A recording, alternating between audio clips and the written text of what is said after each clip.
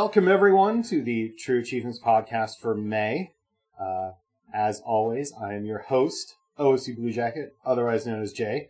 Joining me this month, we have Matriarch, otherwise known as Michelle, otherwise known as M. Say hello, Michelle. Hello. Not going to do it, are you? Never going to do it? No. Okay, all right. It might be like a Christmas present if you keep listening through to the December podcast. We'll see. Okay, fair enough. And joining us is a very special guest this month. We have Newshound extraordinaire Chewy on Ice. Say hello, Chewy. Hello. Wow, I was unprepared for the Wookiee rage. Unfortunately for all of you listeners, Rich has been called away on assignment this month. He's busy pecking away at some programming, so he's unable to join us for the podcast. But we have a very strong suspicion that Chewy is going to be able to fill those shoes pretty nicely. And if he doesn't, you can send me all the hate mail you want. So I'm gonna take the bullet for you, Chewy. But please don't make me get shot. Please be awesome. But with that in mind, let's kick things off. Find out what we've been playing this past month. Michelle, what have you been playing for this past month? Honestly, not a whole lot, unfortunately. Been back into Titanfall.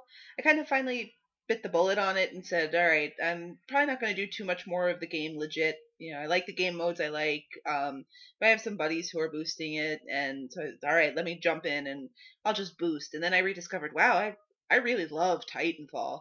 So been back into that, playing that, boosting it a bit, mostly for the eject kill achievements.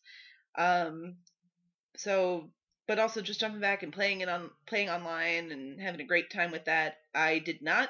I'm not into the DLC, unfortunately. The lack of achievements. I think Jay, you've been playing Titanfall as well, correct?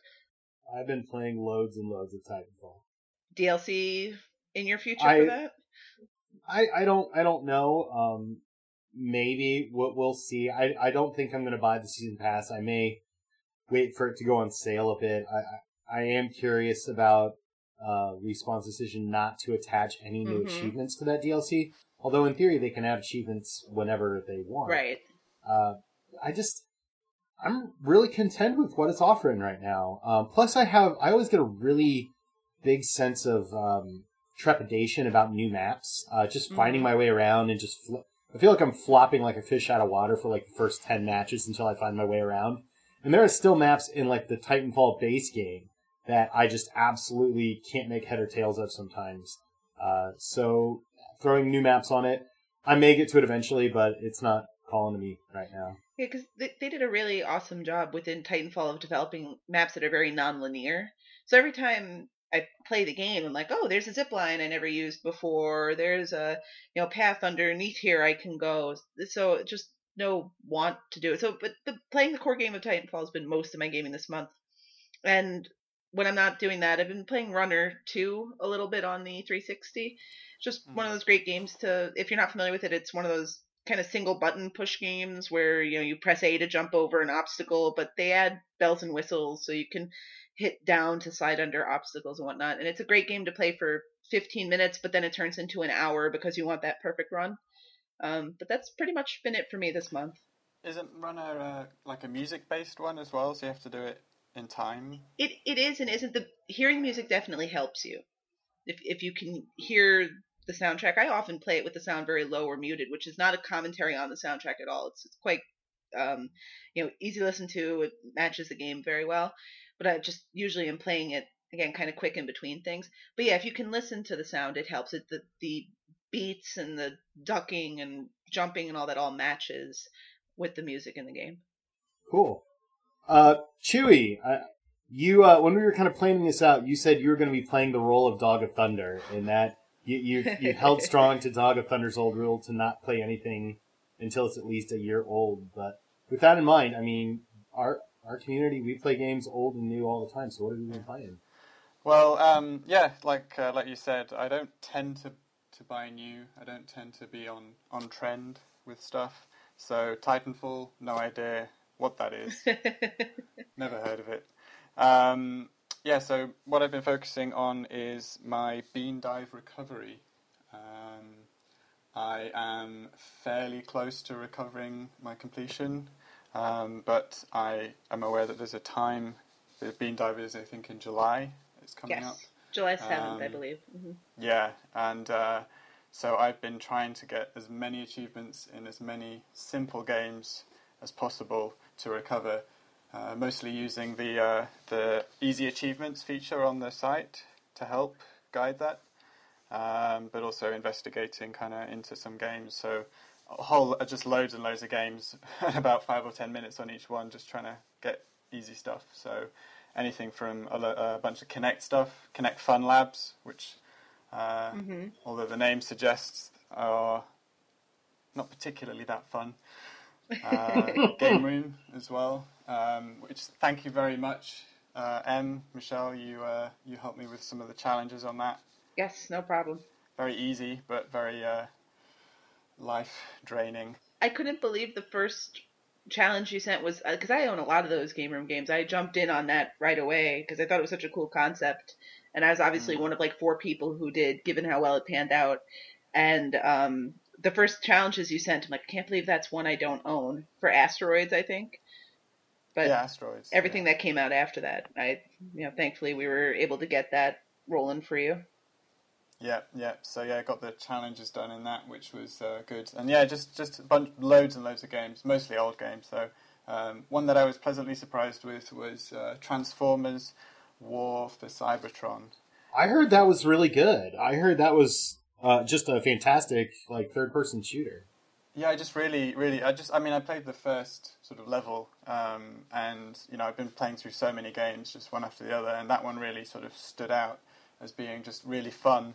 I guess it's the Transformers stuff. If you're a fan, they really, really play up to the, it's fan service. You can play a whole range of different Transformers, and you've got everyone in there. It's good. It's good fun.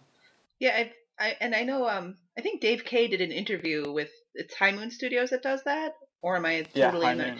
Yeah, and I think he did an interview with them some time ago, and they're clearly fans of the franchise and all that, and you can see that in the way they've approached it.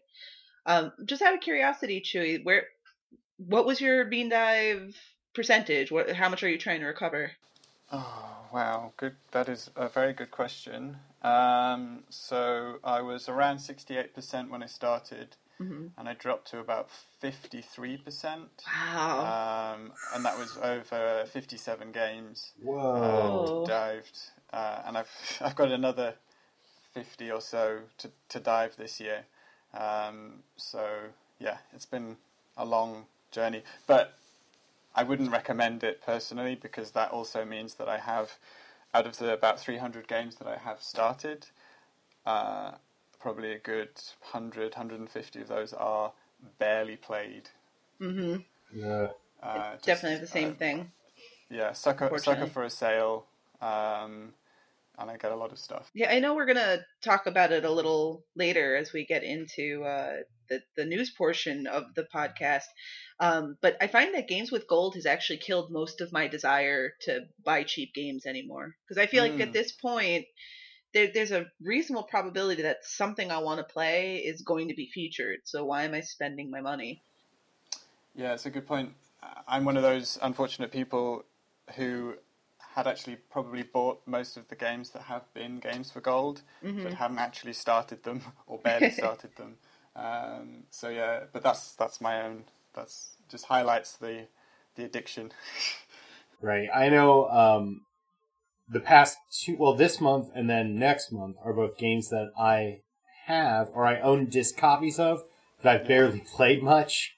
So I'm kind of debating whether or not I want to download those to my hard drive and see if anybody I know wants those discs, or if I should just hang on to the discs and not load up my hard drive. I'll figure it out. There's no reason not to download, though, because you can delete them and then just recover them from history. So it's not that there's no reason not to take advantage of having them. Yes, it's good to just go on the site and hit purchase, even if you're not sure. Because if you lose the disc or it gets scratched or anything happens, you can always get the game again. So, is there anything in your stack of 50 games you're looking to Bean Dive this summer that you're particularly excited about? That is also a good question. Let me bring up my list, which I have on an unpublished blog on the site that I've been steadily building over time. I've even made a plan for all the achievements to go for when I'm diving, because something that you notice is that the ratio for the site sometimes lies. Sometimes there's a really easy achievement that you can get a lot quicker than the one with the lowest ratio. There's a thread that people have been building on the site about what's the best achievement to get for a bean dive, where that's what people have been doing. It's sort of, community think. I think Warm Mints started it, or there is one by Warm Mints. Yeah, and I've been contributing. Yeah, I mean that's been excellent, because you're right. Sometimes the lowest ratio achievement isn't the quickest thing to get. It's just the first one because of story. But there's something you can do really easy, like change a setting or host a multiplayer lobby, and that thread's really helpful. Yeah, last year I did Max Payne 3, and it looks like the first achievement you can get is for completing. I think it's the first act of the story, which I think is a good couple of hours in. But then there's one for multiplayer, which is for literally just, I think, inviting friends or something to multiplayer. So if you weren't investigating, you wouldn't necessarily see that one, and it takes 2 seconds. One I was looking forward to was The Bridge, but then the review that you put on the site, Jay, put me in two minds about it, but I think I'm still looking forward to that one. State of Decay as well is one that I've been kind of sitting on for a long time, wanting to start, but saving it up for the dive. As a fan of zombies and RPGs, I think it'll be good fun. Cool. All right. Yeah, The Bridge, I think I mentioned it in the review, but it's one of those games where it's got its moments, but again, it's also got quite a good bit of frustration. If you're going for the full achievement on it, or the full completion on it, by the end of it, you're just going to be glad to be done with it. I'll just tell you that. I think I ended up using a couple of video guides to help me actually get the full completion on it. Yeah. So on my end, I know I mentioned it last month that I had been playing a good bit of Diablo 3 on mute while my wife was working from home. Fortunately for me, I got a really, really ridiculously good deal on a set of Triton headphones for my 360. So that allows me to play games on my 360 without disturbing her.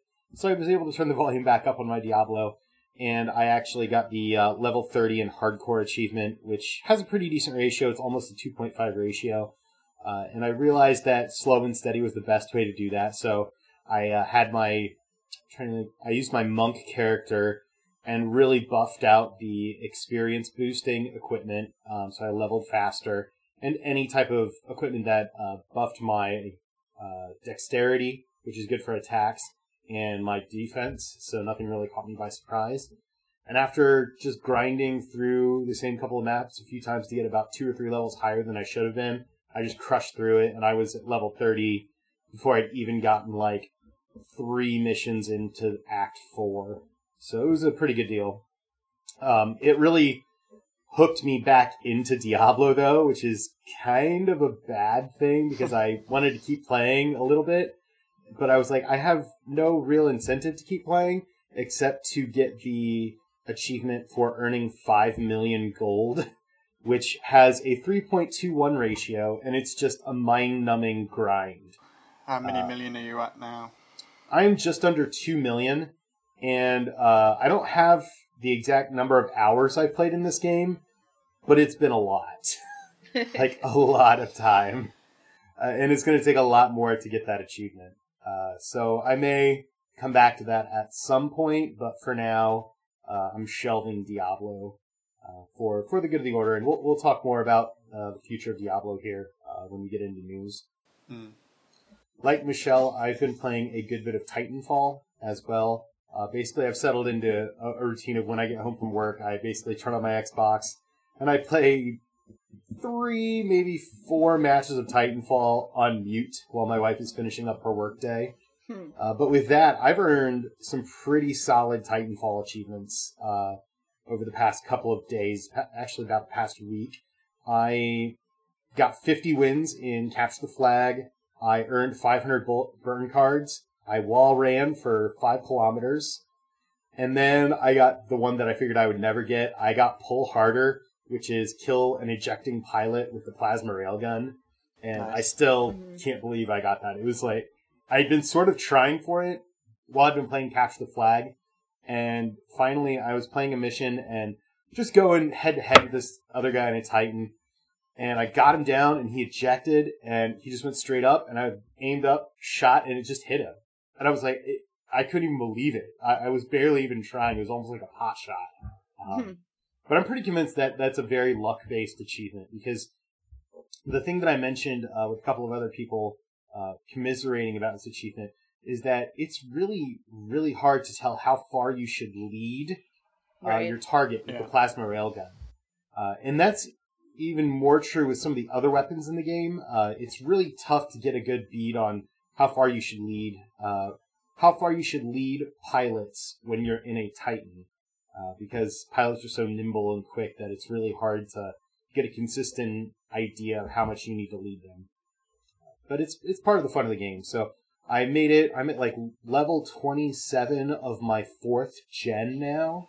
Nice. And the 4th gen challenges, the ones you have to meet before you can regenerate to level 5, really are challenging my natural play style, which I think is the intent of those.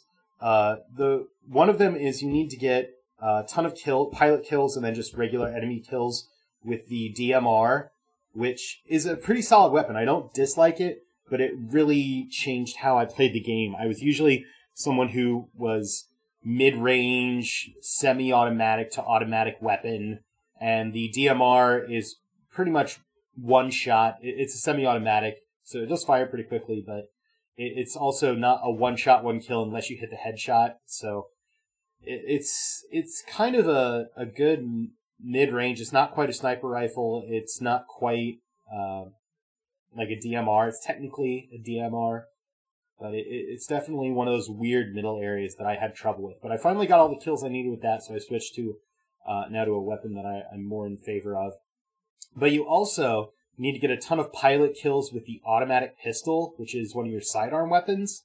And that's harder than I thought it would be, because those things are really underpowered. You actually, to really get those effectively, you need to be taking pilots by surprise and have that weapon equipped. So I maybe will get one, if I'm lucky, 2 or 3 in a match, and I have to be really trying to get them.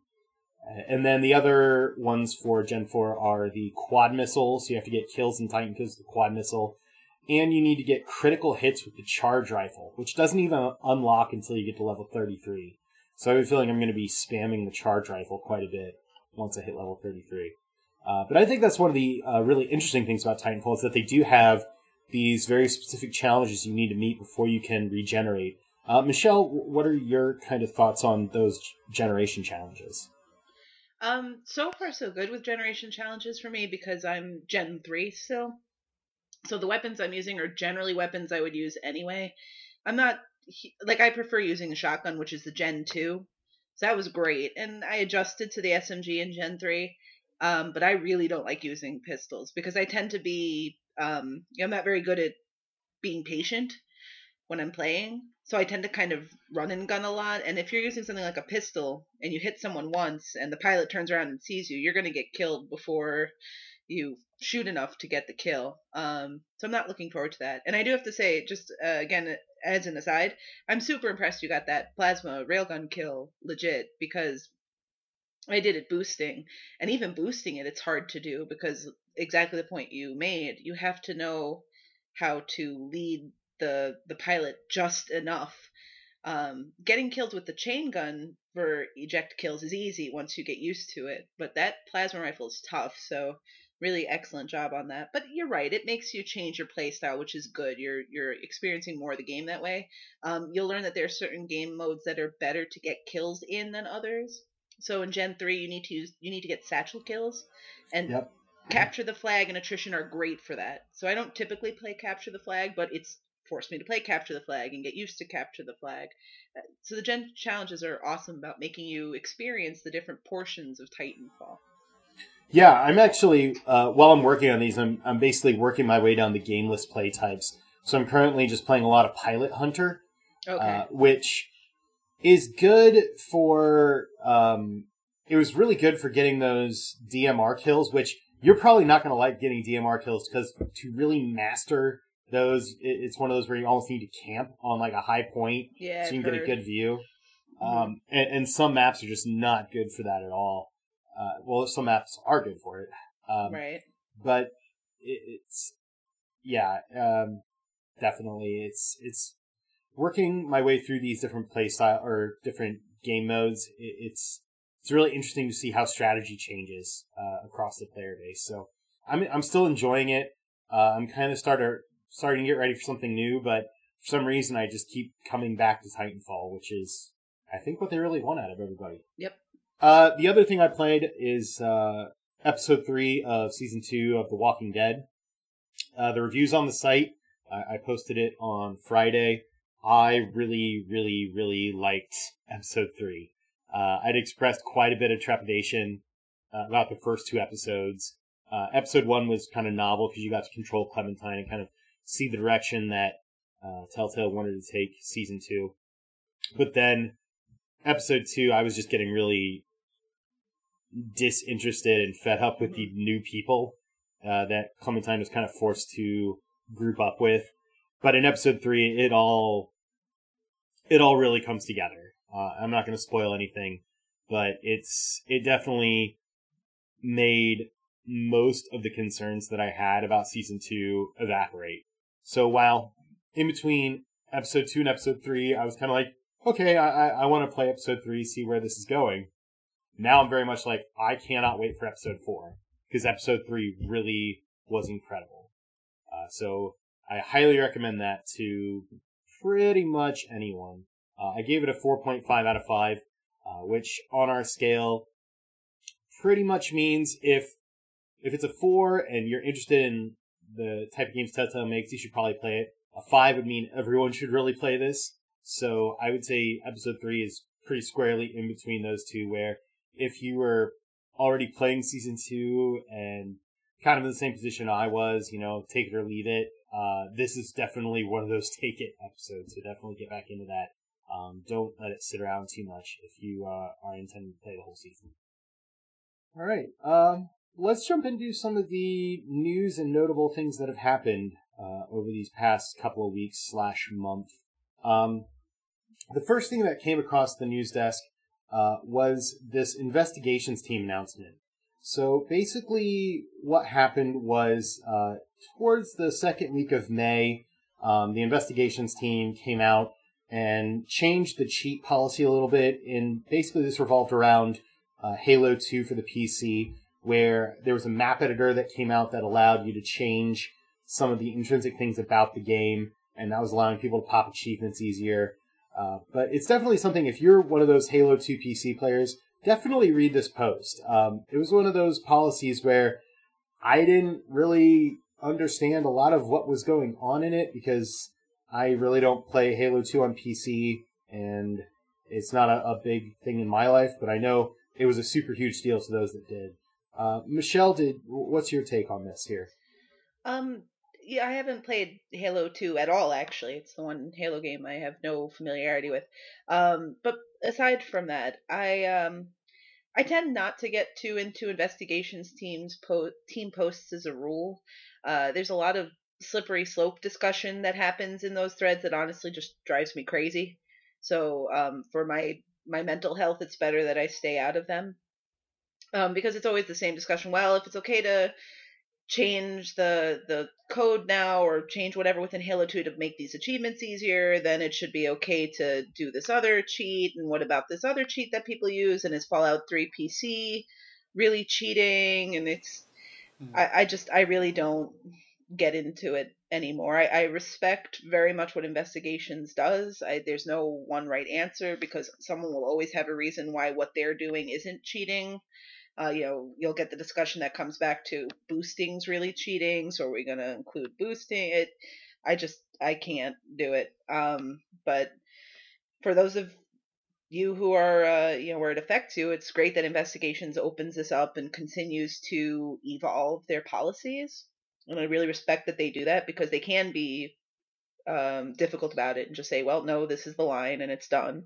And they open up a can of worms every time they do this, and I respect that they put that out there for site users. But for myself, I stay out of it.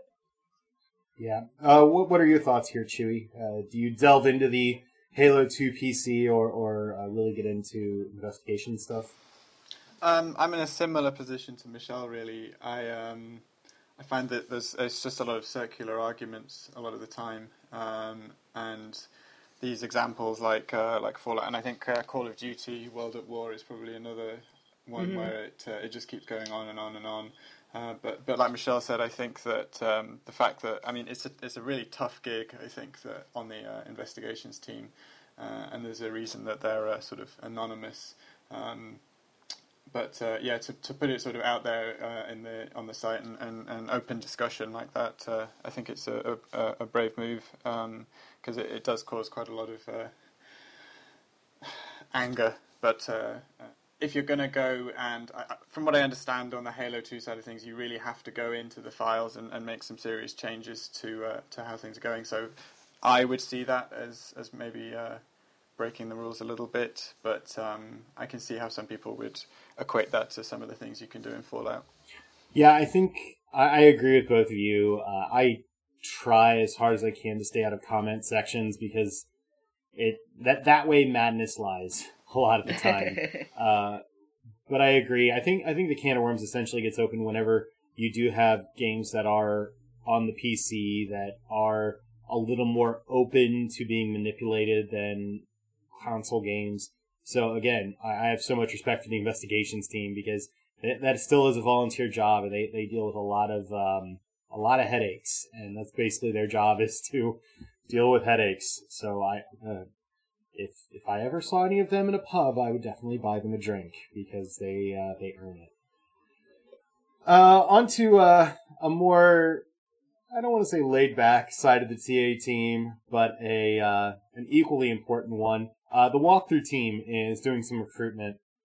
So depending on how quickly we get this edited up, you might still have a chance to apply to be a member of our walkthrough team. As it stands right now, there are just over 850 walkthroughs available on TA, and there's about 20 or more published every month, and almost 2,000 walkthroughs that are usually in progress at one time or another, which boggles my mind. So if you're somebody who wants to help out the walkthrough team with writing and editing those walkthroughs, please check out that post. It was made on May 9th. There are some questions there on how to apply. You basically need to send a private message to Ergo Me Smart, answer a couple of questions listed in the post, and the deadline to apply is May the 24th. Have either of you ever used a walkthrough to help you close out a game? I have. There's an excellent walkthrough on the site for Jurassic Park that really goes through everything. Pretty much this is exactly the button you press. That was a game I was playing in the Great True Achievement Score Challenge. So I was trying to do it quickly, and that guide was great. There's a guide up for Titanfall, actually, that has the list of gen challenges and all that. I've written a walkthrough, which I had a great time with.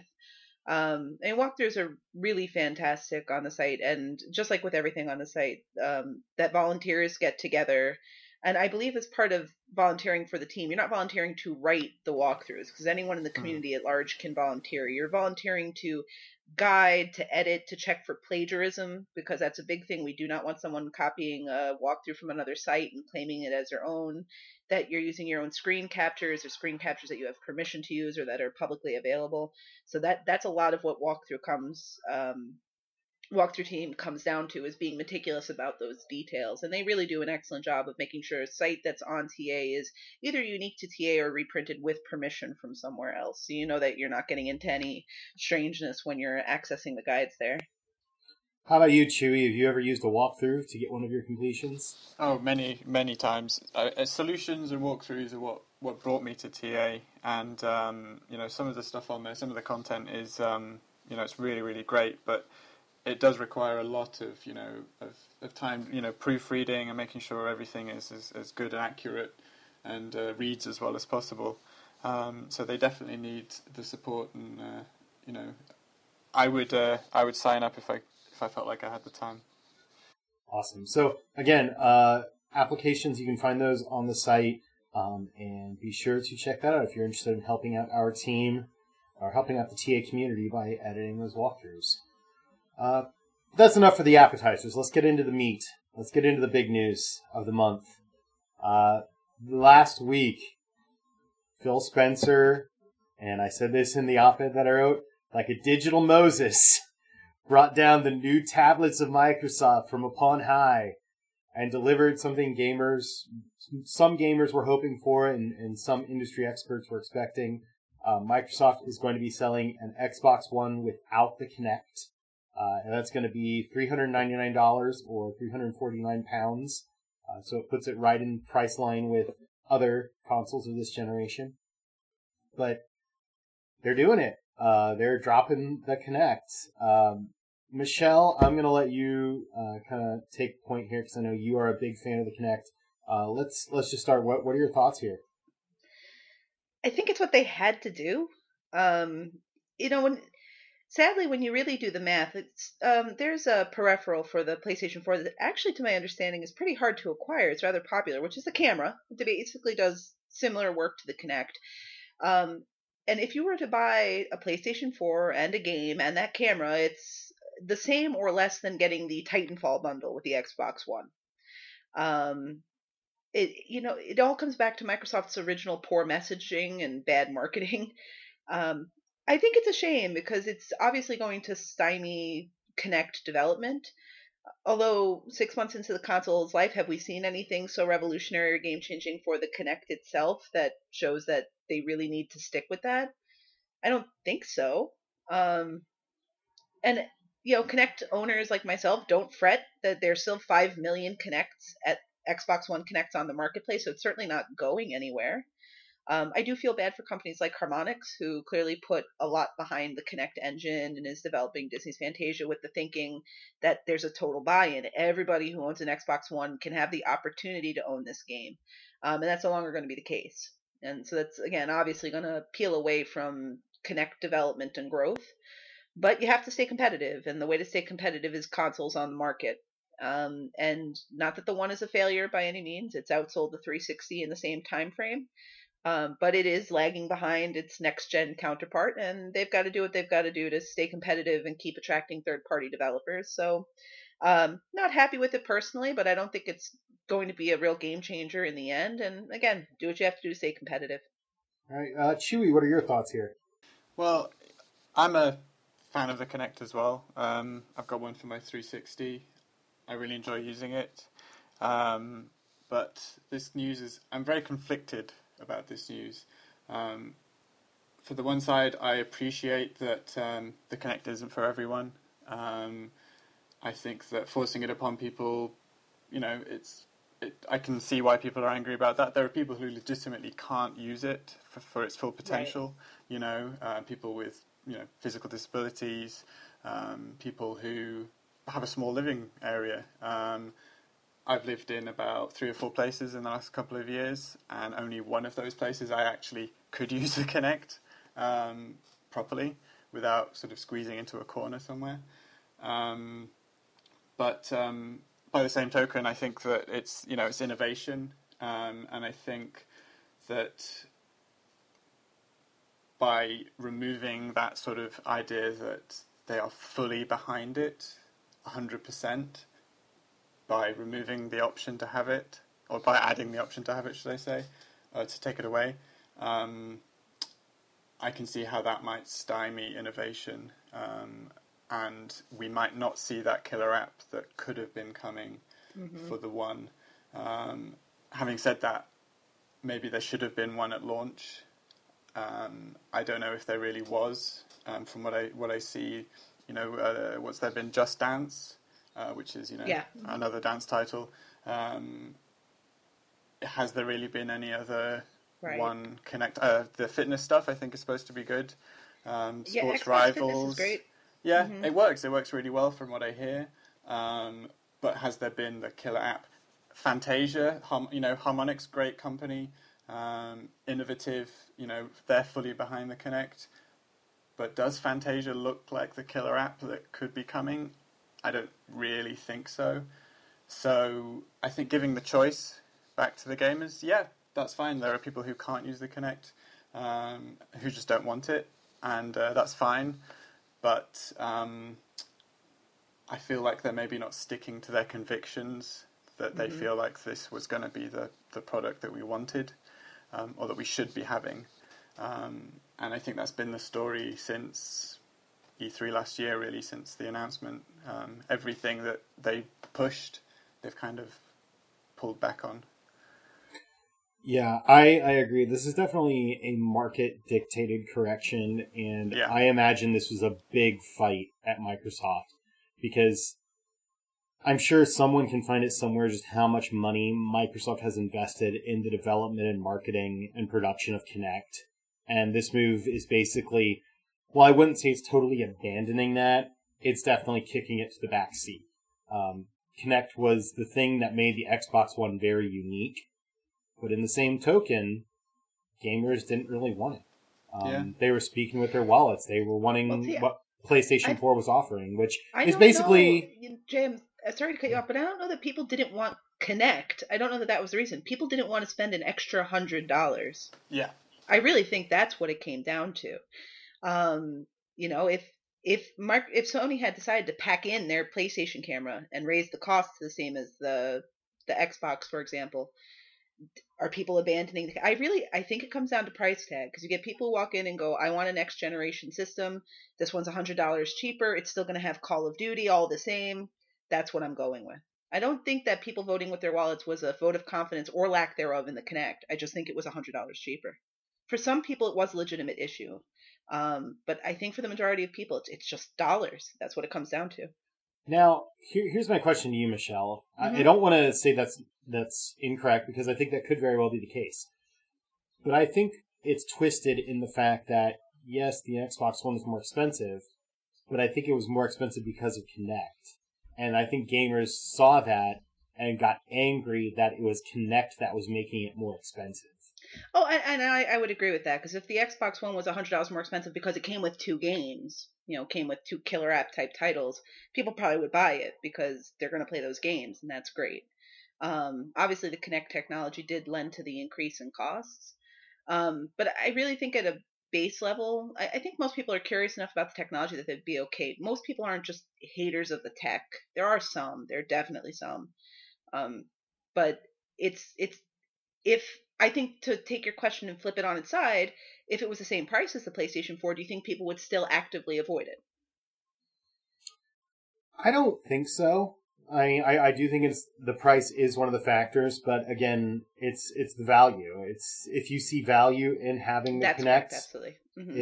It's not that big of a deal. Like I think I mentioned it a few times in a few different places that I see the value in Kinect. I don't think I'm going to use it a whole lot, but I'm glad I have it. I enjoy using voice commands and gestures to control different aspects of my entertainment experience. I like that it auto logs me in and that I can turn things on and off without having to find the remote, pause things to get up for a snack if I can't find the remote or don't want to fumble with the Xbox controller. I think that's really awesome. But another thing that I think kind of circles around to this is the notion of change. People inherently do not like change, and the Kinect was a big change. Well, I don't think Microsoft is ever going to say we're only going to make games that only use the Kinect. I think controller-based games are still going to be very vital Absolutely. for a long, long time. But I think a lot of gamers saw the Kinect and saw it as an invasion of the way they liked the game rather than a new concept. And that change can be scary, and there could be a lot of backlash to it. Do you think that's going to affect things like Project Morpheus or Oculus Rift? Same reasoning? I don't know. I had the chance to actually sit down at the University of North Carolina this past month and listen to 2 of the chief scientists from Oculus talk about their plans for the future and what they're working on, how they're working on it. And it sounded really interesting. And the one thing that had always bothered me, and it's bothered you too, Michelle, I know we've talked about this online and off, is the idea that virtual reality headsets are a very personal experience, and they kind of remove some of the social aspects of entertainment. One of the scientists, and I forget his name, and I feel really bad about this, was saying that the goal of Oculus, one of the goals, is to make it a social experience where, again, you need two people with their own headsets. They would be able to see each other and interact with each other in this virtual world, which to me sounded really neat. They spoke specifically of one program that somebody had made where it was basically a digital movie theater, where when you put on the headset, it looks like you are sitting in this gorgeous, like, fantastic movie theater, and you're just watching movies in a theater by wearing this headset. And I thought, oh, well, that's kind of neat. I can see the merits to that. And if you're able to have that experience with other people sitting next to you, and when they put on their helmets, they appear next to you in the movie theater, that could be cool too. But I think that bringing it back around to the whole idea of peripherals and change, I agree. That could definitely be something that will turn off some people who don't want to see that type of change in their gaming world. For me, it's not just about the Kinect itself, though. For me, it's about Microsoft's strategy or seeming lack thereof. Mm-hmm. Last year, E3, big announcements, and it was, the console that was being announced was a big deal. It was a big change. Like you say, it's changed. It was a lot different than what people expected. But then there was the backlash, and then over time, straight away almost, but then over time as well, Microsoft has kind of pulled out of some of those big changes, those big innovations. If now this is the last thing that they're kind of pulling out of that makes the Xbox more in line with the PlayStation, yeah, that's fine, that's fair enough. Competition, equal footing. But next time they say, we're bringing this new thing into play, will people believe them? Will people stand behind them because they have the conviction to carry something forward? Or will they just think, yeah, but in a few months you're just going to actually, no, we're going to not do that anymore. We're going to change our minds. That's a really good point, Chewy. And Really I agree. Point, yeah. Yeah, I agree. I think, though, that people generally have a pretty short memory. And it's because these are the same people who will yell and scream about EA's policies towards DLC, but then go buy their next big title. Yeah. It's just you're going to go with the next big thing and the thing that interests you. I think to put it in a nice way, people are forgiving of this stuff. Okay, I forgive you for these policy changes, but this next thing looks cool, and I'm willing to buy into it. And am I getting entertainment for my dollar? But I agree with you, and I would think from that's not even a choice or a consideration so much for us as the consumer, but developers. Yes. The folks developing these games, I wouldn't trust Microsoft at all at this point when they tell me, oh, we're 100% behind this DRM policy, we're 100% behind the Kinect, and they just keep pulling these things away. And again, they're smart marketplace decisions, and of course they're going to pitch it as, but look, more people can buy your game now because more people are going to buy this without a Kinect. But again, Harmonix, like their responses on Twitter were pretty clear that this was a shock to them and not something that they were terribly pleased about, because they're putting a lot of R&D and time and development, bodies and hours into developing this thing, thinking, again, we have 100% of this base installed, and now they're being told no. Yeah. And that's got to hurt these relationships. Yeah, definitely. And even more than Harmonix, my thoughts go to the developers who are working on Kinect-focused, Kinect-based titles that haven't even been announced yet. Like, what's going to happen to them? What's going to happen to those titles? I think that's the real interesting conversation that not a lot of people are probably talking or thinking about. Well, I think that's where E3 will be interesting. Yeah. Yeah. In a big way. This leads us into one of the questions that came in on the mailbag from Smokey DeBear. Thank you for writing in, Smokey. Smokey asks, what are your thoughts on Microsoft's decision to sell a Kinectless Xbox One? Well, we've already addressed that. But let's get into the second half of this question. What does this decision mean for the future of the Kinect? I think it means that basically Kinect is now what it was for the 360. It's a novelty peripheral. Not everyone's going to have it. Not everyone's going to like it. It's not going to get the same amount of support that it might have gotten otherwise. I think it's still going to receive some games and some developer support, and I'm sure Microsoft's still going to put money and time into making it seem important, but it's not vital anymore. Chewy, what do you think about the future of the Kinect? Well, so I have a question for you guys that kind of joins into that. You've both got a One, you've both got Kinect on the One. Mm-hmm. The Kinect on the One, from what I understand, is a far superior beast than the Kinect on the 360.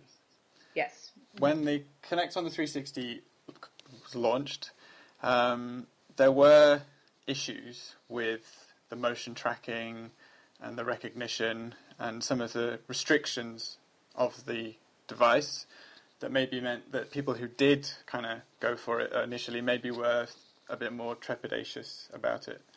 But that's not necessarily the case with the One, as I understand it. The Kinect on the One is really good.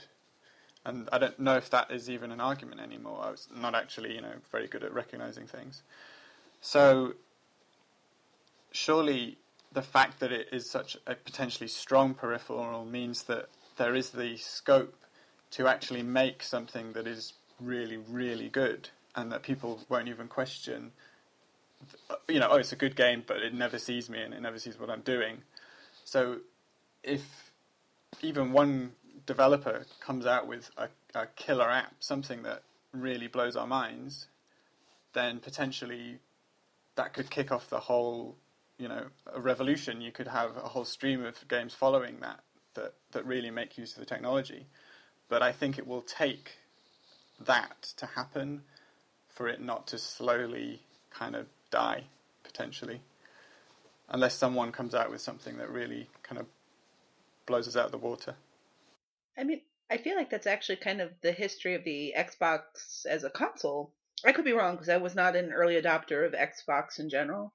But my understanding, and again, I apologize very much to you guys and anyone who's listening if I'm incorrect, but the original Xbox, not to be confused with the Xbox One, wasn't that successful upon its release. It was sort of a pet project and was allowed to be kept afloat, but it wasn't awfully successful. And then Halo came out, and Halo became that killer app, and it was the thing that catapulted them to some notoriety, and then they got to marketplace first with the Xbox 360, and that changed the game for them. But I think it came back to having Halo. It had that thing that, listen, you're not going to get it anywhere else. This is the only way it's going to be available to you, and you're going to want to stick with us to stay on the ride. And there could be something like that for Kinect, but the problem with Kinect comes down to implementation.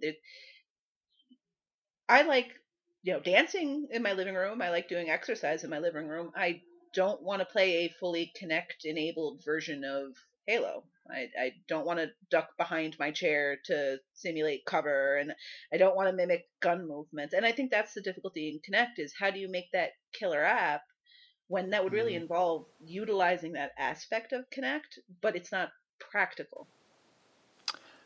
Yeah. I mean, for me, on the 360... the Gunstringer stands out as probably the game that I say, yes, I can see the potential in this, and I can see it being something really fun and entertaining. I mean, it's a fun game without the Kinect. Absolutely. And it's got a great, atmosphere and visuals. It's very well put together, but it also makes a really good use of the technology for the time and for the restrictions that existed. It would just be great to see someone take that and do that on the One. But yeah, I agree with you, both of you actually, that it's still going to take that one killer app to make the Kinect relatable. Unfortunately, Microsoft is going to sell standalone Kinects for those who just wanted to get it on Xbox One and didn't want to buy a Kinect initially. They'll be able to pick one up in the future. So it's not like completely cutting it out. The one thing that I come back to with Kinect is that it's really what made the Xbox One feel next generation to me. In the small things, the voice commands, the gesture commands. I like the fact that it tracks the remote if you're holding it, so that if you set the remote down for a period of time, your controller turns off, so it saves the batteries. Like, I'm charging my Xbox One controller far less than I do my 360 controller because the Kinect is always sensing it. I think it's those little tweaks, while they may not, add up to $100 worth of value, I think they're the things that make it really special and unique. So, I think with the not sad thing about it is the killer app for the Xbox, or for the Kinect rather, really wound up being speech. The ability to say what you want your Xbox to do. If you look at the comments for that article, most of the comments come down to, yeah, love Kinect, hate Kinect, whatever you think, but you really ought to try it at least for the speech. And I have no idea the practicality of this, but you would think if Microsoft could develop a one that just had those speech capabilities, that would be the hot seller, because that's what people seem to love about it. None of the tracking stuff or getting up and using like Skype on the Xbox One, which is awesome because the cameras. It's really the speech is what people seem to love about it. Yeah, I agree that I use the voice commands way more than I use the motion commands or the camera. The camera auto logs me in, but that's about it. So, all right. Well, that's the big news. So hopefully, just for like the purpose of, I'd say, keeping the industry competitive, hopefully this boosts Microsoft sales a little bit more. I think it is worth saying that the Xbox One wasn't quote unquote hurting sales wise. It was doing fine. It just wasn't selling as well as the PS4. So this move is firmly to hopefully shore up that gap. And hopefully it does, because if they stay equally competitive, that means it's going to be a better environment for gamers for both consoles. So hopefully that happens. Other things Microsoft has announced to continue to make the Xbox One seem like more of a valuable proposition. Two smaller announcements came out the same day. They said they were offering a Kinect-less Xbox One. They announced that Xbox apps no longer require gold subscriptions, so that means you can use your Netflix, you can use your Hulu Plus, you can use your HBO Gold or HBO Go. You can do all that stuff without needing Xbox Live Gold, which is great. So there's a full list of what you can get without gold and what you still need gold for embedded in that story. But really, it's the it's the big story that you no longer need that gold subscription to use a lot of the entertainment apps, which Xbox has worked so hard to court. So that was the announcement, and then the second one was the revelation of Xbox One games with gold starting in June. So in June, Xbox One owners who have gold will be able to download Max the Cursed Brotherhood and Halo Spartan Assault. And then the 360 games with gold will be Dark Souls, Charlie Murder, and then the bonus title, Super Street Fighter IV Arcade Edition. The one change that did happen with games with gold is that they really put it more in line with the PSN Plus games, in that if you ever drop your gold subscription, you will no longer be able to play the games you get through the promotion. So really, Michelle, you've said it before, and I agree that once you have gold, you really tend not to drop it. So I don't see that as a huge negative, but those are the other two big announcements here is games with gold, and then apps no longer need gold. Michelle, what are your thoughts here? I mean, I think it's pretty straightforward that this is Microsoft trying to be a little more competitive with Sony, but what are your thoughts here? I agree with you. There really was no good reason for many of the apps that were behind the paywall to stay behind the paywall. Netflix really being the biggest example. And I think with the one now they have, it's gold for home. So it's, anyone in the house it attaches to. There's something, I saw it in passing, and I'm sorry I didn't research to figure out exactly what that means, because I have gold anyway. So when they make these announcements, I'm sort of like, oh, okay, it doesn't change anything for me. But they needed to do that. Again, it's about being competitive, and that is another reason why people would buy PlayStations. Well, I have a housemate or I have a friend who comes over, and they have their own account, but they don't pay for the premium subscription, so they can still use the stuff. And it's wonderful to see games with gold coming to the One. This means people with a One and a 360 will now have 4 games every month coming to them. It's still a little vague with what's going on with the One. There seems to be some kind of hub they're going to launch for Xbox Live Gold members, and that's probably where you're going to be able to download them, because a common question is, can I queue these games? Like, I can queue the current games with gold, which, if that's the case, then yes, you will need gold and need to maintain it and whatnot, as you were saying. But just what you said, Jay, they need to do this to be more competitive within the marketplace. So not surprised to see it. It's the right way to go. Yep. Chewy, what are your thoughts here? I don't think that with the apps, I don't think many of our community are using gold just for entertainment apps. Most of the guys on the site here are going to be using gold for gaming. So I don't think it's going to have a huge effect. Having said that, I have friends who that will affect. They have 360s and they have gold just for what we have here, BBC iPlayer, which is the equivalent of Hulu there, and things like Netflix. So they will definitely benefit from this.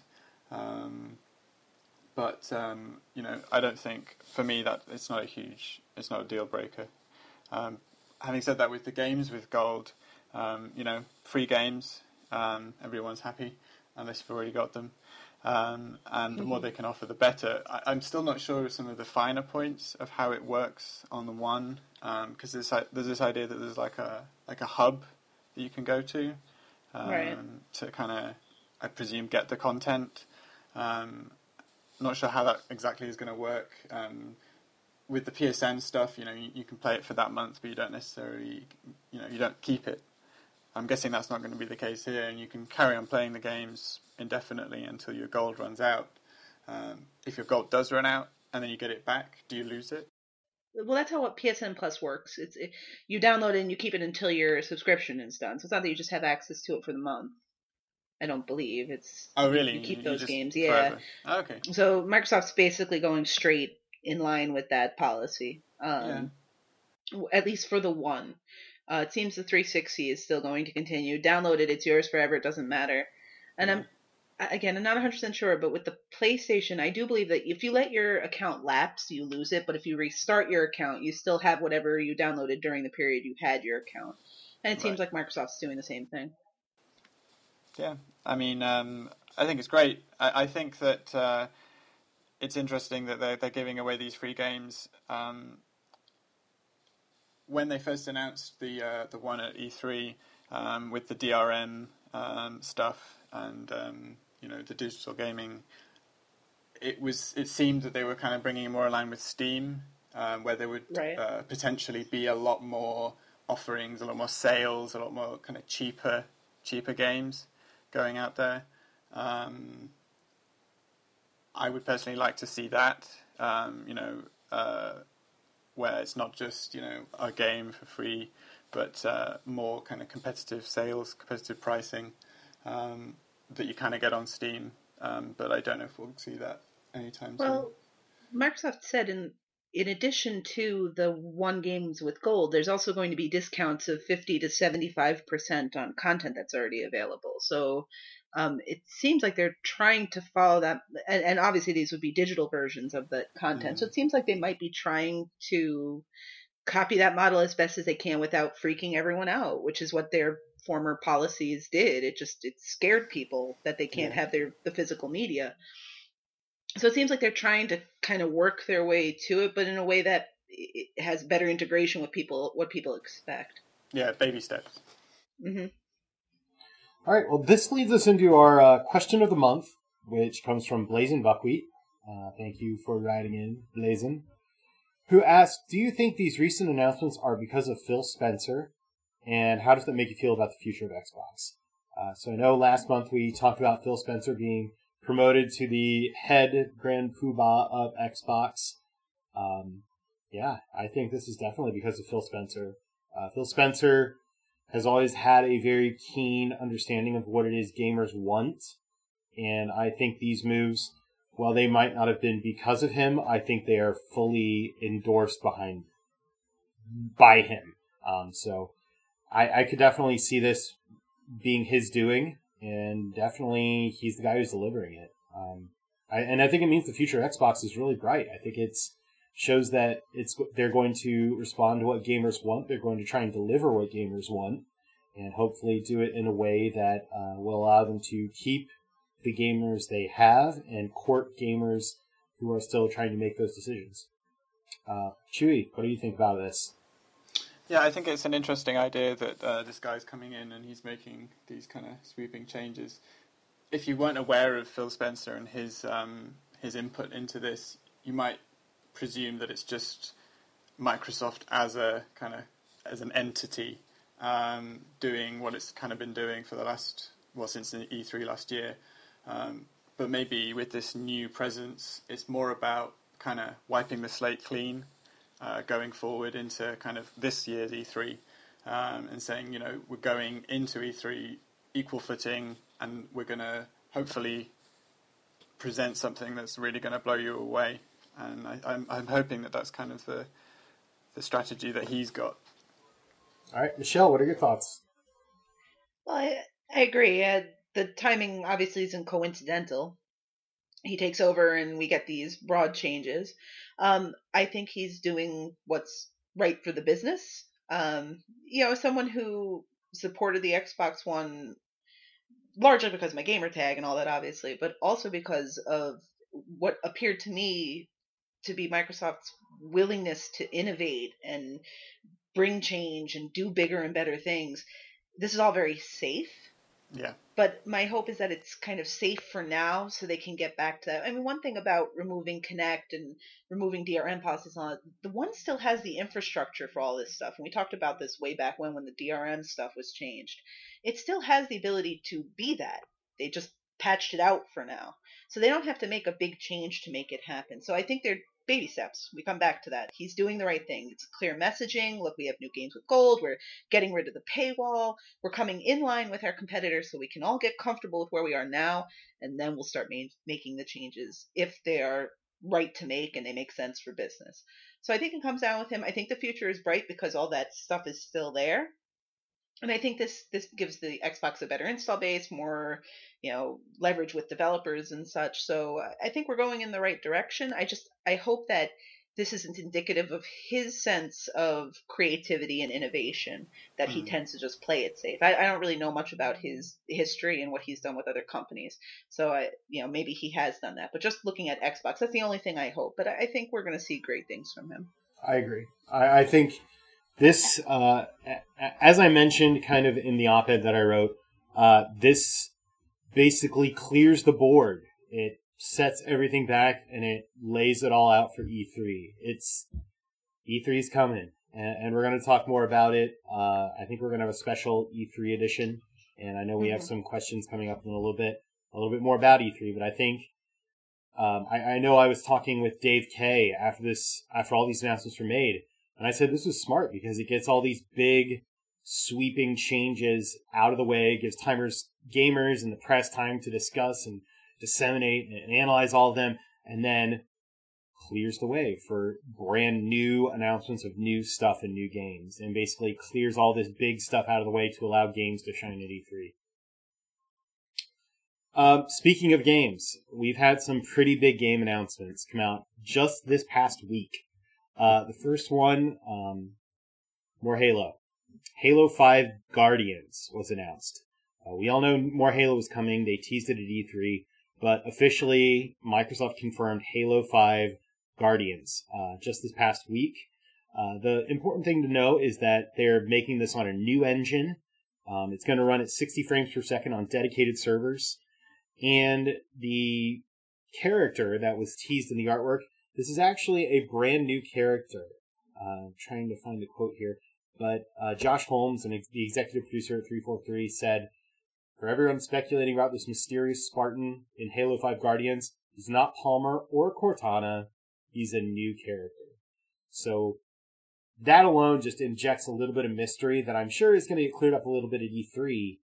But what are you guys' thoughts here? We got more Halo coming, which doesn't surprise anybody. Well, I think if you look, somebody else pointed out, but if you look at the character graphics, or I'm sorry, not character graphics, but you look at the one image they released, Halo 5 Guardians, and you see someone with a different looking visor, and there are all sorts of things you can just, it's a single picture, but orange is the color of one set of people and blue is the color of other. Is that a female Spartan on the top? Because there really haven't been female Spartans that are noted on the top half of that image, or not. Is that people looking into it too much. And this is always brilliant. They release one thing and everybody goes nuts. So I'm definitely excited for it, but in a total hold pattern about what to be excited for until we see more about it. Cool. Chewy, what are your thoughts here? Well, I have to admit that I'm not the biggest Halo player. You're fired. You're stopping the podcast. I mean, first-person shooters in general don't tend to be my bag. Having said that, I mean, I have played the Halos. I've got 3. I've played a bit of Reach, ODST. I've obviously been following the news, and it does look pretty cool. I've noticed quite a few comments of people saying it's not Halo anymore. To me, I don't know what that really means, but it's. I don't know. Do you guys feel like it's going in a different direction, or there's any major changes, or is it still Halo basically? I have no idea what people are saying when they say it's not Halo anymore. I agree. It's Halo 4 was a Halo game. Halo Reach was a Halo game. It's granted it's a new team at 343, but this is a team that has been handed the reins to Halo so that Bungie can move on to Destiny. I enjoyed Halo 4. I thought it was great. I really liked it. It felt like Halo. I don't know. I just feel like no matter what anyone does with a franchise that is loved, it's going to upset somebody. Yeah, I think you hit the nail on the head with it. I think most of the people are saying it's not Halo anymore are people who they played Halo when it was Bungie developed, and just whatever it was about the 343 one, they just didn't like it, and so that's permanently marked it for them. But I don't see anything different with it either. The playability is pretty much the same. There's the story is fine. They definitely paid a lot of attention to the canon when developing it. It's still Halo. Yeah. And I'm sure we're going to learn more about this at E3. They've teased that there's more coming then. Another game announcement, Diablo 3 Ultimate Evil Edition is coming to all consoles. So there will be a 360 version, there will be an Xbox One version, in addition to the previously announced PlayStation versions. So for me, have either of you two played Diablo 3? No. I have dabbled on the PC. Okay. I'm very divided on this, because I want to play more Diablo. I want to play the new content and all the new stuff, but I don't know if I want to spend $60 on an Xbox One version, and I don't know if I want to spend $40 on a 360 version. So I know this is the way Blizzard does their business. They release expansions, and those expansions are priced along a similar model. And I know I would love it if I got it, but I'm also like, I don't know if I want to invest that money in playing a game that I've already played and put a ton of hours in. And I think another interesting thing is going to be, what are the achievements going to look like? Yeah. Are they going to completely redesign all these achievements, or are they going to keep them pretty standard and just add a few new things for the new content? Well, with Diablo 2 at least, the expansion pack, it wasn't just what we now kind of consider DLC, which is additional content separate from the main game. It actually went in and it changed quite big elements of how the main game played. They added content to the main core game. So if they're doing that again now, I mean, I haven't played the expansion stuff on the PC, but do you know if it adds a lot more to the game? Because if it does, then I can't imagine they would be missing an opportunity to kind of add achievements that kind of play to the new content in the core game. Well, I know that the Reaper of Souls adds a new act, so there's another chapter added along to it. On the PC version, it tweaked how loot was dropped and how loot worked, which I think they already did some of that when they released the console version. But I'm really curious. I'm going to follow this with a little interest, but because I loved playing Diablo. It was so fun, so addictive. I'm skeptical to be investing more money to play the same game with a little more content in it.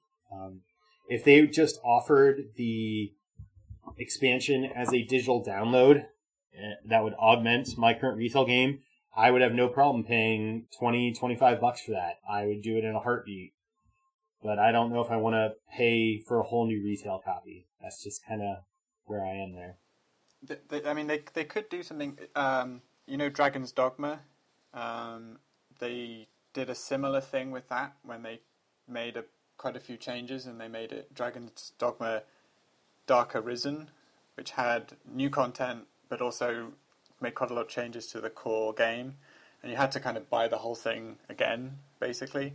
But they offered people who did that, who had the original and then kind of upgraded, like a lot of like bonus stuff, basically, to kind of reward them for making the jump. If they did something similar to like that with Diablo, do you think you would be more tempted? Yeah, I would definitely be more tempted if they put some sort of incentive program in for those who had already bought it. Although, if I know video game business, I doubt that's going to happen because there will be enough demand for this that they may not need to. I hope they do, but I mean, I was wrong. I didn't think that Microsoft was going to release a Titanfall bundle, and they went ahead and did it. So who knows? My prognostications have been off for a couple of months now. I would love to see him do it. So, let's move on to the other predictably big announcement. The next Call of Duty was announced and teased. It technically leaked, and then Activision were like, fine, we were going to do a whole thing, but here, just take all the stuff we were going to announce. And Kevin Spacey is going to be featured in it as a character. I'm not a big Call of Duty fan. I really don't play the games. You're fired. Yeah, I know. But it is one of the biggest franchises, if not the biggest franchise in gaming, so this is pretty huge news that they're going to be, that Kevin Spacey is going to be in it. This is the first game that Sledgehammer is taking the full reins on. It's going to be based in the future, and it's going to be not the government. It's going to be a paramilitary unit that you're going to be working in. So I think that's kind of neat. I will be following it. I probably won't play it, but I think it's, as always, Activision's pulling out all the stops in Call of Duty. Chewy, what are your thoughts? You Call of Duty, since you're not Halo? I have to say I am not. First-person shooter again, not a huge... Again, played them. A lot of my friends have got them, but I actually really enjoyed the original ones, the World War II ones. But then as they've become sort of more modern and more multiplayer focused, I've lost my interest. Having said that, I've been following the trailers and the details and stuff, and it's intriguing. Kevin Spacey, he can sell it, but ultimately, is his role in the campaign going to be as much of a focus as the multiplayer element, which is, what a lot of people think is the main driving force of Call of Duty now. And if that's the case, then I'm probably still not too interested. Michelle, what are your thoughts? I'm also not the biggest Call of Duty player. What I'm most curious about, though, for those who are Call of Duty players, is what their take is going to be on another studio handling the franchise.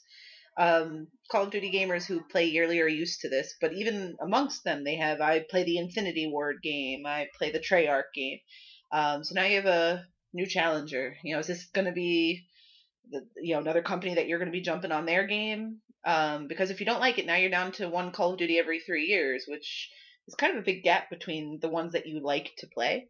So I'm not going to play it myself, at least not when it releases. But I'm curious to see how this studio fares handling this franchise. Yeah, I suppose my two follow-up thoughts are, our community is obviously a little more plugged in than your average gamer, and your average gamer just sees Call of Duty and goes, oh, it's Call of Duty, it's time to buy Call of Duty. They may not realize the different studios Right. behind it, so I think it's a name that kind of sells itself to more of the gaming public rather than the super hardcore plugged-in gamers. Well, I think even casuals, though, would know I prefer Modern Warfare to Black Ops because they have separate numbers amongst themselves. Like you're right. Definitely, our audience is way more particular. but I still think people I know who only play Call of Duty, they know enough about Call of Duty to know that Black Ops is different. The big thing that I think they missed out on, I really love Game of Thrones, the Netflix adaptation of the BBC show that features Kevin Spacey as a power-hungry climbing representative from the great state of South Carolina. And I think they missed out on an opportunity. His character in Game of Thrones, or not Game of Thrones, House of Cards, actually plays video games to unwind. So he's a very high-ranking, powerful member of the U.S. government that comes downstairs, and I think they showed him playing like God of War Ascension, and they showed him playing some Battlefield and some Call of Duty at some points.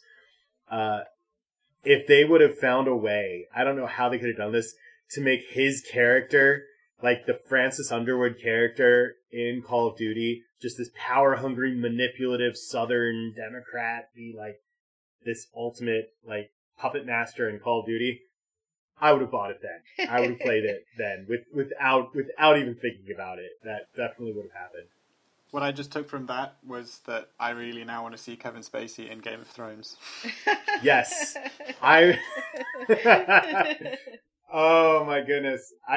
That may be too much. I don't know if you could put Kevin Spacey and Peter Dinklage in the same scene. I think it might explode. That would be amazing. That would be amazing. That would be really cool. And now I'm thinking about that, and that's bad news. Because as we record on Sunday, Game of Thrones is on tonight, so I'm very excited for that. Let's get to our last news story that it's doesn't quite have the gravitas of those first three, which are big, super huge AAA titles. But Defiance is going free to play this summer. And they're doing a really interesting thing where if you actually bought the game, they're going to incentivize those who already did buy it. They're rewarding the existing players. They'll get a payment of 1,000 Arc Forge that can be used for upgrading and adjusting weapon mastery, power rating, and rarity. And they'll also receive a 30-day pass as a Paradise Patron, which involves boosts to skill, XP, script, salvage, and reputation gain rates that stack with boosts available in the store. 10% story discount on boosts, costumes, lockboxes, pretty much everything. A daily grab bag of 2-hour boosts. Arc Forge from daily and weekly Arc Hunter bonus lockboxes. So I think that's the right way to do it, in that if you're taking an MMO and shifting it from a model where you had to pay for the game to a free-to-play model, incentivizing those who actually were your initial customers, I think that's a super smart move to do. It's something that I really hope happens as more MMOs come to console with this new generation, especially with the news that the Elder Scrolls Online is being delayed on consoles, so that's getting pushed back so Bethesda can continue to tune that experience.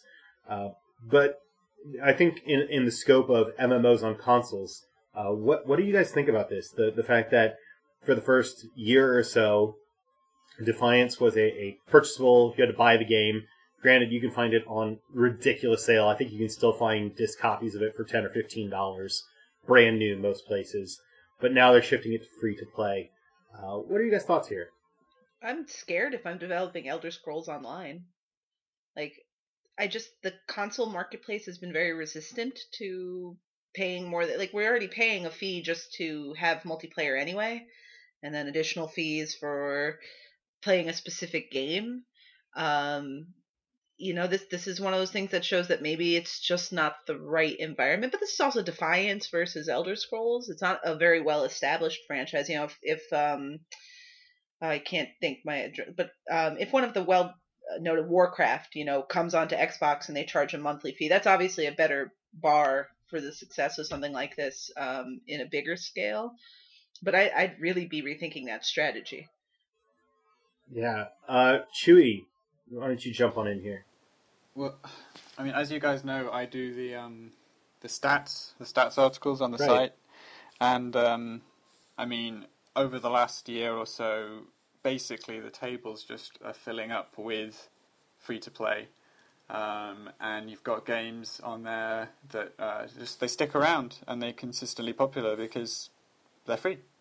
So I think that for their install base, for their user base, it's going to be great. And people who are still playing Defiance are going to find a lot of new people to play with because as far as I can tell, the community has kind of dropped off quite a lot. And it ties in with the new season of the TV show. So, I mean, that's basically the reason behind it. And the TV show is very much tied into the game experience. So whatever, stuff's happening in the TV show happens in game, from what I understand, and vice versa. So it makes sense. However, having said that, free to play is the bane of my life as a statistician on the site, just because everyone's, that's what a lot of people are playing because it's free. And I don't necessarily know if it maintains the quality all the time, because you start to see quite a lot of, I don't want to say shovelware, but especially on the Windows Phone and things like that, the free-to-play stuff is sometimes a bit subpar. Obviously, Defiance didn't start that way, but I don't know. Free-to-play for me is a sticky area, and I'm not too keen on the idea of microtransactions on the whole. Something else is they haven't said what the pricing model is going to be for the extra stuff that you might want to get. So the incentives that they're offering might not actually be worth very much, depending on what the pricing model ends up being. Right. And I think it all comes around to the skepticism with hardcore gamers about free-to-play for all the reasons both you just mentioned, that quality can be questionable. You don't know exactly how much you're going to get before running into a paywall, and when you get that paywall, it's going to be worth actually investing into it. Whereas the public at large sees free to play, and they may only play it for 2 hours, they may spend money, they may not, but it's making developers money. It's why the industry is shifting that way. Personally, I would much rather pay $60 for a full experience and then pay a little more down the line for DLC than get a free game, then have to pay $10 to $15 every couple of weeks to keep playing. To me, that's just something I'm not really interested in. Let's go ahead and jump ahead now. That was the news section for this month. Unfortunately, we didn't really get any achievement challenges for us to work on this month. Womp womp. Boo, I was hoping to get one on my inaugural month. Well, we may get you one for next month. We'll see. And you can report back to us on whether or not you did it. And that'll be your trial by fire. So, before we close up, we'll take a minute and say what each of us plans on playing the next month and see if the community will step up to the plate and give us some challenges for those games. But let's jump into the mailbag, because we had a couple of other really good mailbag questions that came in. Dark K Player 2 actually sent me a PM with the question, what is the hardest achievement on each live platform you've ever earned? Just wondering. So I went ahead and just kind of took a look at my achievements. And when it comes to quote-unquote hard achievements, I think there's two different types of hard achievements. There are hard achievements that require a great amount of skill and or luck. And then there are hard achievements that take a lot of time and dedication. So when it comes to time and dedication, the one that I'm probably the most proud of is the CEO achievement in Syndicate, which requires you getting a 100% completion on everything. And that has a ratio of 4.35 and a base score of 100. So it's by far my most valuable achievement on TA. And if you were looking at the skill-based achievement that I'm probably the most proud of, it's probably the Pull Harder achievement that I just popped this weekend from Titanfall, where you have to kill the ejecting pilot with the plasma railgun. Aside from that, most of my really quote-unquote hard achievements are just grindy, where I had to spend a lot of time really just focusing in and going through to get them. For instance, completing the Brigmore Witches DLC from Dishonored without alerting anybody, or getting through the main game in Dishonored without killing anybody, or getting through the entire Deus Ex Human Revolution without tripping any alarms. Those are the ones that are typically hard, that I typically enjoy the most, because it requires a constant dedication, and it's more of an experience rather than a skill. Michelle, what Xbox Live achievement or mints are you most proud of here? Yeah, and just like you said at the top of your answer, hardest achievement means a few different things. I mean, insofar as time investment, definitely seriously in Gears of War, which is because it's not just a time investment of playtime, but getting other people together and getting that done and all. But the hardest achievement skill wise for me that I earned was probably finishing Guitar Hero 3 on Expert. Yeah, that's ridiculous. But that's why I joined TA. Because when I saw the whole concept of it, like, hey, that 5 gamer score is really worth, 25 gamer score, or whatever it was worth at the time. Like that whole concept was just like, all right, I like getting rewarded for the fact that this achievement is much more difficult. And we all know with, like, if you were to look at my top 10 ratio, it's always something from Game Room because people just don't grind it out. But for hardest achievements, definitely Expert in Guitar Hero 3. Chewy, how about you? What are the hardest achievements you've earned? Well, I was looking through my achievements one and organizing it by ratio because I thought that was probably the best way to get a good overview. And I'm just not a very skillful gamer. I'm quite ashamed at the fact that almost all the games I've completed are really quite easy. And any of the harder games I may be able to do, I've mostly just played them on normal. I haven't really pushed myself on hard or expert, so I can't find any actually hard achievements. And that makes me feel really don't bad forget, being on TA, which is like, oh, it's terrible. But don't having forget said that hard doesn't mean necessarily high ratio, right? There are plenty of... And like you were saying, grinding and what I would also add to that, collectibles. I wouldn't necessarily say they're hard in terms of skill, but the amount of time and dedication and being extremely thorough that you need for doing something like that. I have a few of those. So Far Cry 2, acquiring all of the conflict diamonds in the game, Wages of Conflict. That takes a good long time and quite a lot of planning and printing off a map and ticking things off, and that was quite a lot of work to do. So I felt quite proud of that one.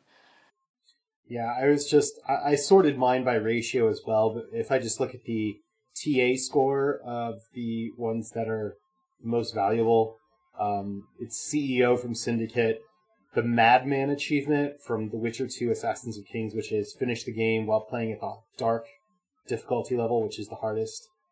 Foxiest of Hounds from Deus Ex Human Revolution, completing it without setting off alarms. And then it's Halo Reach, complete the campaign on Legendary alone. A lot of my hard ones are beating games on the harder difficulty levels, which invariably typically have a higher base score, and then their ratios are usually, nothing to sneeze at. So those are typically my toughest ones. But yeah, I feel kind of happy to say my most recent achievement is probably the one that's the most difficult. Yeah. So that's... Well, I was shocked because when I looked at my high ratio ones, 2 of my top 5 highest ratio achievements are for Game Room, and I got them both this week, which are the ones I was just talking about earlier, which was completing challenges, which basically means that I messaged Michelle, said, hey, can you lose some of these games for me? And I sent some challenges. She lost them, and then I got 2 extremely high ratio achievements. So there you go. Yeah, anyone with the Game Room completion, that usually, if you have the spot on your homepage where you organize by top 10 by ratio, and you don't set it to 1 per, only max of 1 per game, it's just Game Room the whole way through, because it was free to play, right? Free to start, and a lot of people got it and started up and got those first, I think, 8 achievements that you can get free, and then they had no investment in it after that, and it takes quite a bit of time. Well, let's move on to our next question, which comes from Triply00. Thank you for writing. With all the changes that Microsoft made for the achievements for the One, including the challenge, what are you most pleased/unhappy with in relation to the achievements in the first 6 months? What is your trophy, achievement, or challenge of the One? So I haven't really noticed many of the changes in challenges or achievements added to games, but frankly, I've really only been playing Titanfall on my One. And I've already said the trophy achievement I have is to pull harder. But Michelle, what's your trophy achievement for the one, and what are your thoughts on this, on the ability to add or change achievements and challenges? Well, I think the biggest note in the changing achievements and challenges is what happened with Killer Instinct, right? Where they, on the fly, said, we're lowering this to 200 games instead of 2,000. But that didn't impact me personally. I mean, I haven't really gotten those difficult achievements on the one yet. I would say, insofar as the challenges, they're kind of a mixed bag. I really love the concept of them. Get in them, you have limited time, but they can be frustrating, and not because of difficulty.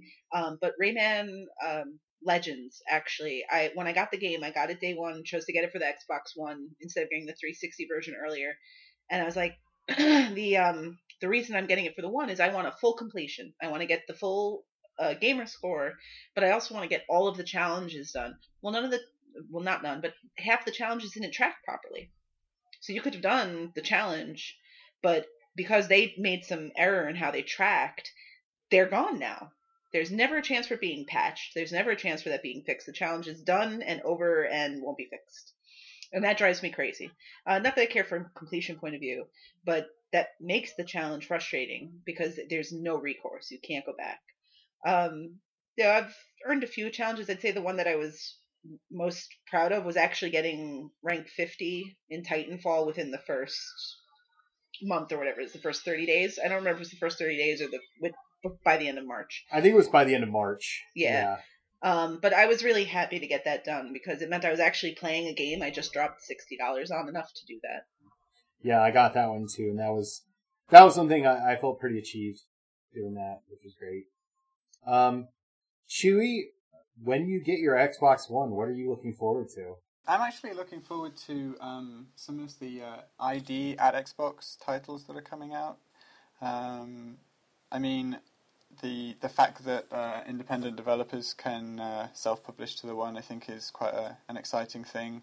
So, I mean, we've already had Strike Suit Zero and Nutjitsu from that program. So, for me, that's something that's quite interesting, and I'll be looking forward to that.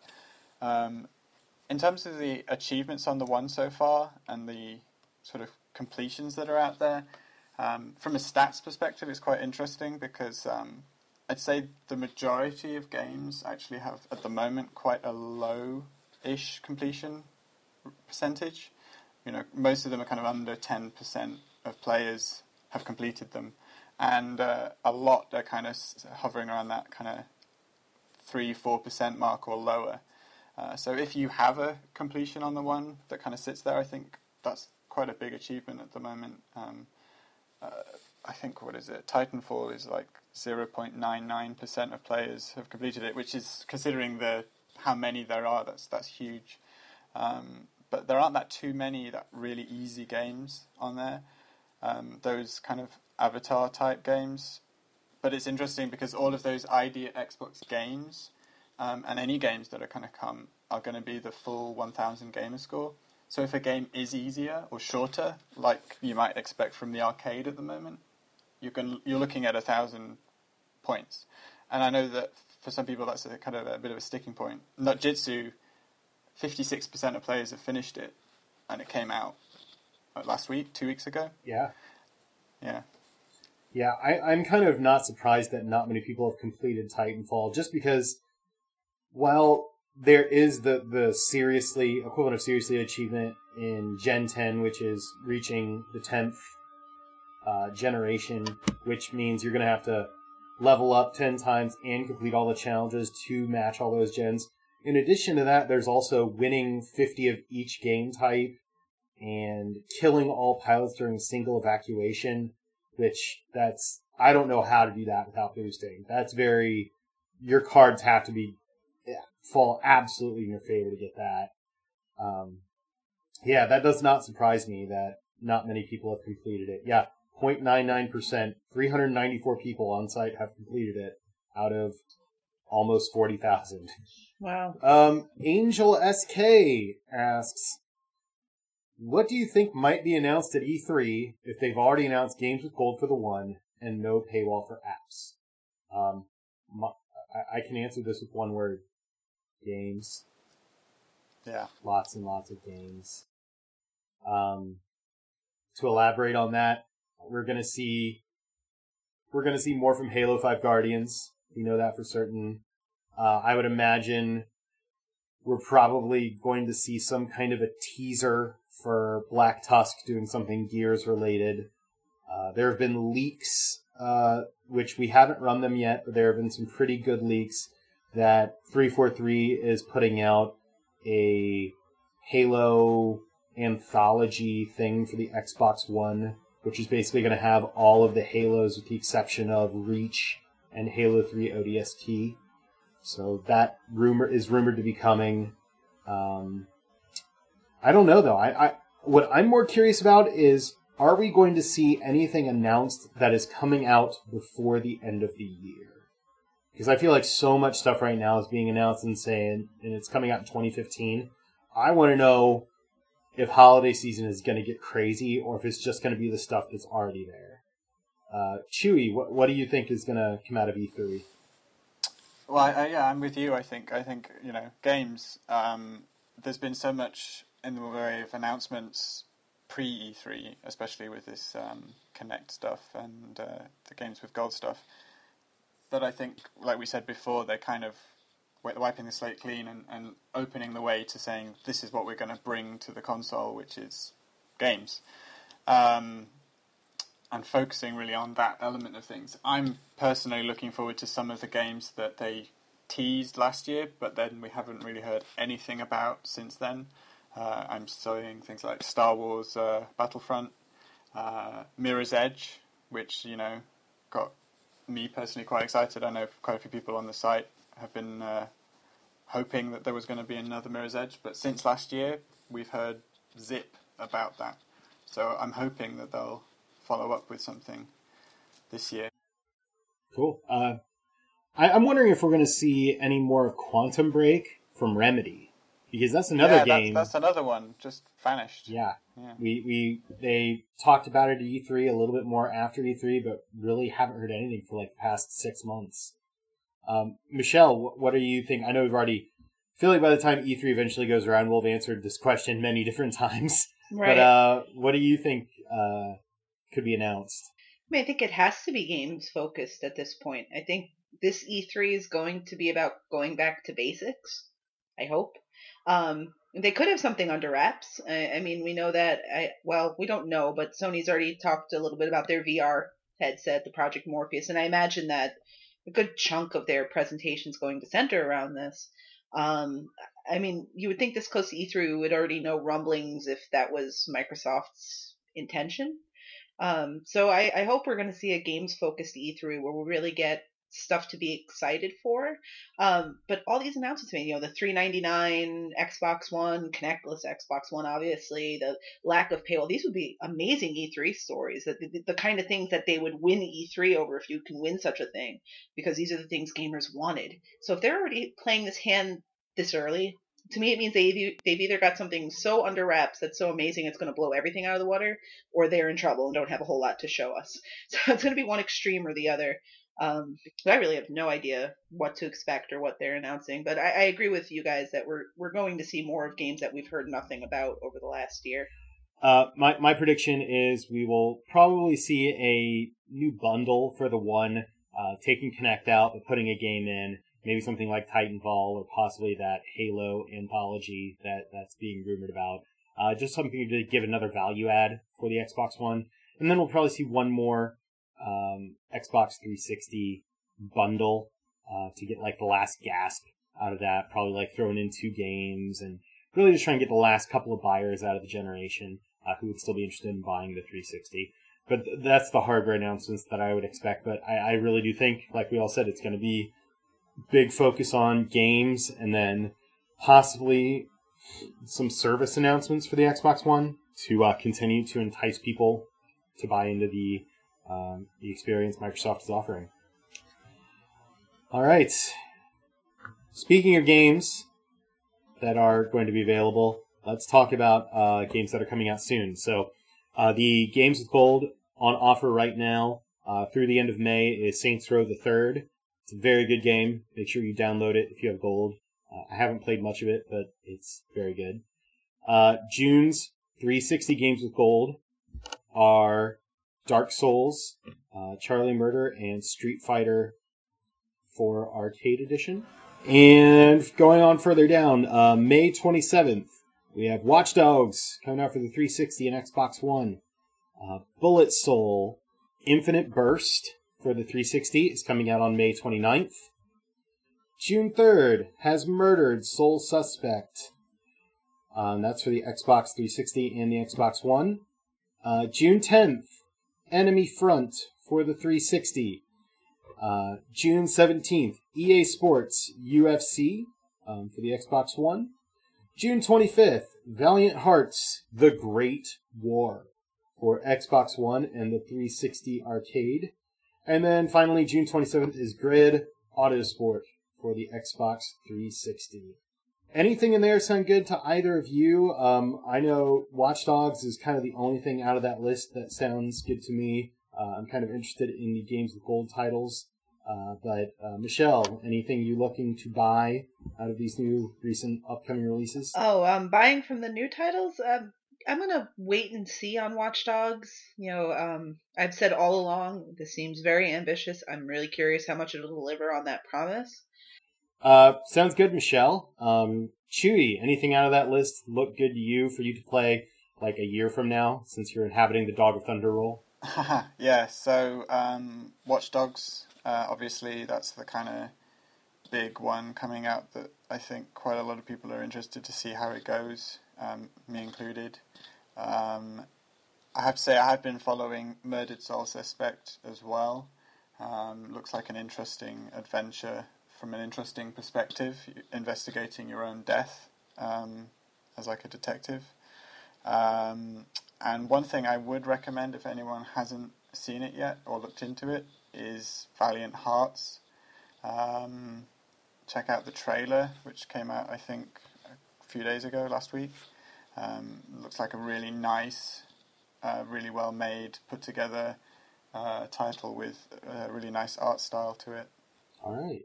Yeah, I've basically seen just a little bit about Murdered Soul Suspect, and that looks like one of those games where it could be cool and innovative and unique, or it could just be a total weird bag of something. Yeah. So I will be looking at the reviews of that. Yeah, and I haven't heard anything about Valiant Hearts, so I recommend you take a look. Well, definitely. Yeah, Valiant Hearts is made on the Ubi FrameArt engine, which is the same thing that did Rayman Legends and Child of Light. So it's refreshing to see these 2D, beautifully illustrated type games on the console, and they tend to do well with a niche audience, but they do well within themselves. So I'm looking forward to that too. They did a thing recently where people could submit images of their World War I memorabilia from like their grandparents and stuff, and they were gonna put some of it in the game. They were gonna create artistic versions of that memorabilia and put it in there. So I thought that was a really nice kind of way of doing it. Yeah. Yeah, that's an interesting touch. All right. Well, on that note, let's get out of here. So you can follow True Achievements on Twitter. We are at True Achievement. You can follow Michelle if you'd like to see her TA status updates. She is TA_matriarch. Chewy, what's your Twitter handle? You're at Chewy on Ice, correct? I am. Very original. Yes, and I am equally original at OSU Blue Jacket. You can also join our Facebook group and our Google Plus circle. You can actually start looking for us on MySpace if you want to spend all day looking and never find us, because we will not be on MySpace. I have to say, I have seen some stuff in the forums floating around that has hinted that a MySpace may be in the works. Unofficial. That's the sound of evil laughter as I lift to smite it. All right, excellent. Well, on that note, on behalf of Chewy on Ice and Matriarch, this is OC Blue Jacket signing off. We will see you all back here next month for all kinds of E3 goodness. So keep gaming, pop those achievements, and be sure to send us achievement challenges. That's one thing we forgot to say. I know this month I plan on playing more Titanfall. And then I will be getting back into XCOM, the Bureau Declassified. If you want to send some achievement challenges to me from that game, feel free to post them in the comments to this story.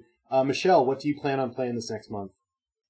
I plan on playing Titanfall. I plan on playing some Child of Light. I'm also actually hoping to get back to my 360. Talking about getting back to finishing the Ghostbusters campaign, since I bothered to do all the online for that, and without the glitching. So that might actually make me do the Ghostbusters campaign. So if you have a challenge for that, that would be fantastic. All right, Chewy, what are you going to be playing? We can get some people to challenge you to stuff. Well, I'll be continuing with my Bean Dive recovery, which means a lot of easy stuff. I'm looking at things like Sesame Street, Once Upon a Monster, which will be a lot of fun. But basically, if it's on my card, I will have it available to play. So if you look at my games, just feel free to challenge me, and I'll stick the disc in and give it a shot. I'll give it the good old college try.